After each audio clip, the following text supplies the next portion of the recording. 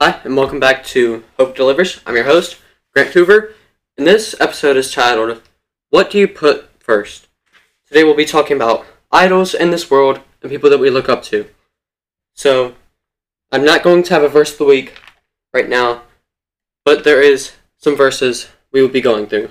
So let's get started.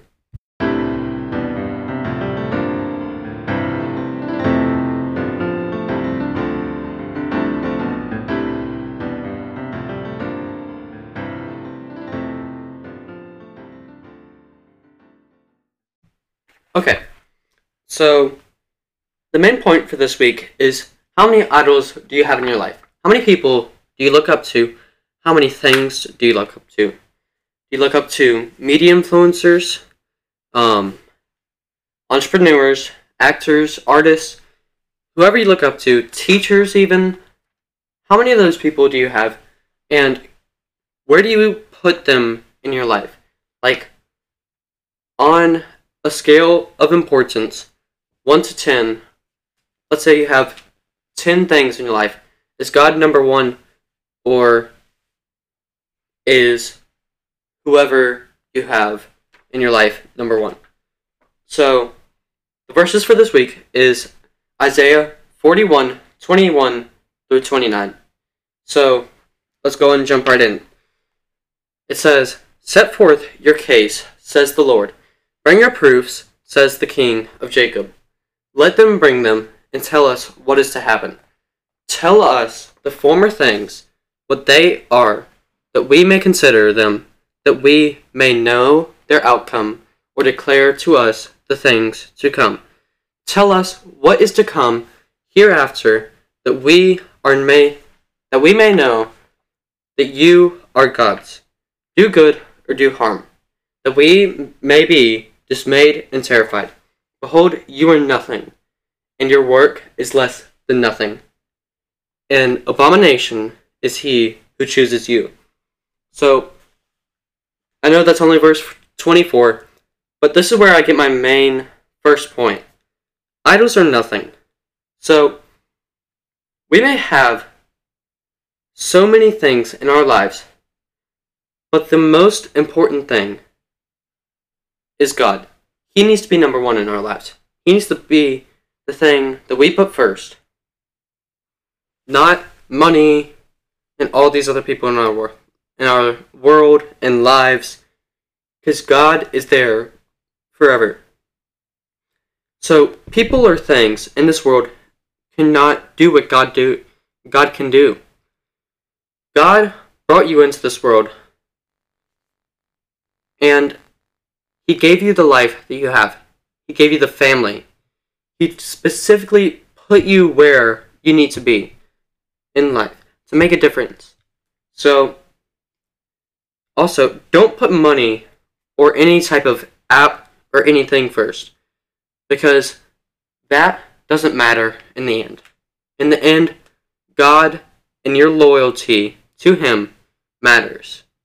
Your hope and your faith in God is what delivers you to heaven. So, continue on reading from verse 24. "Behold, you are nothing, and your work is less than nothing. An abomination is he who chooses you. I stirred up one from the north, and he has come. From the rising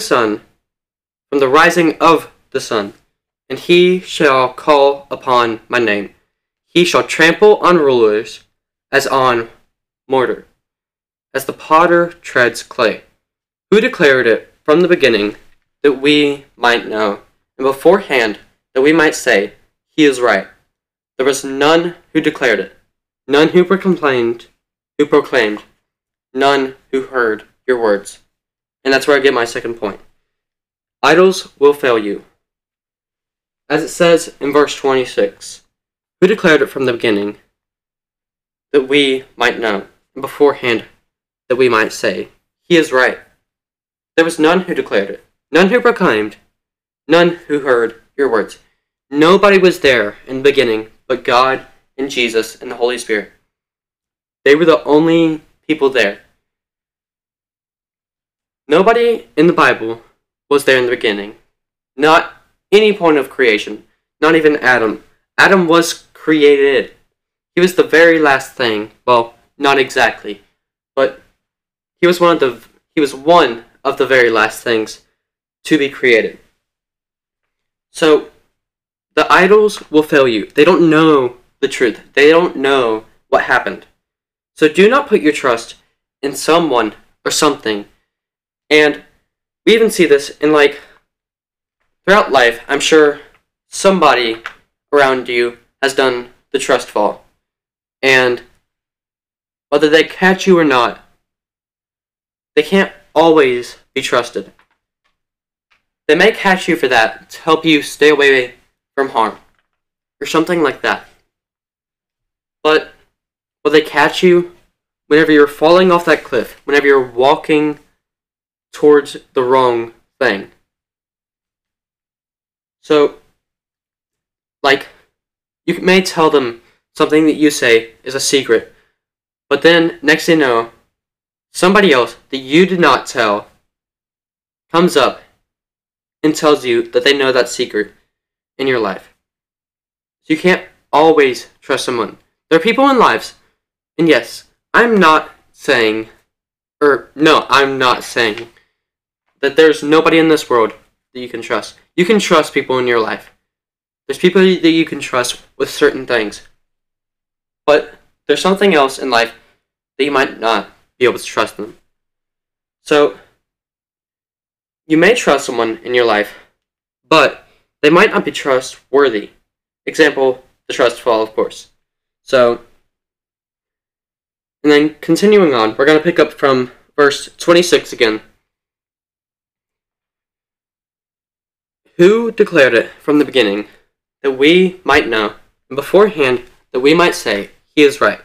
There was none who declared it, none who proclaimed, none who heard your words. I was the first to say to Zion, Behold, here they are, and I give to Jerusalem a herald with good news. But when I look, there is no one among these, there is no counselor who, when I ask, gives an answer. Behold, they are all a delusion. Their works are nothing. Their metal images are empty wind. And of course, for my last point, idols are fake. Verse 29. We do not see these things in action. Yes, there are people in this world who they may make a change. They may donate to charity, but we don't see them truly in action. There's people who say that they donate to charity, but they could be easily lying to you.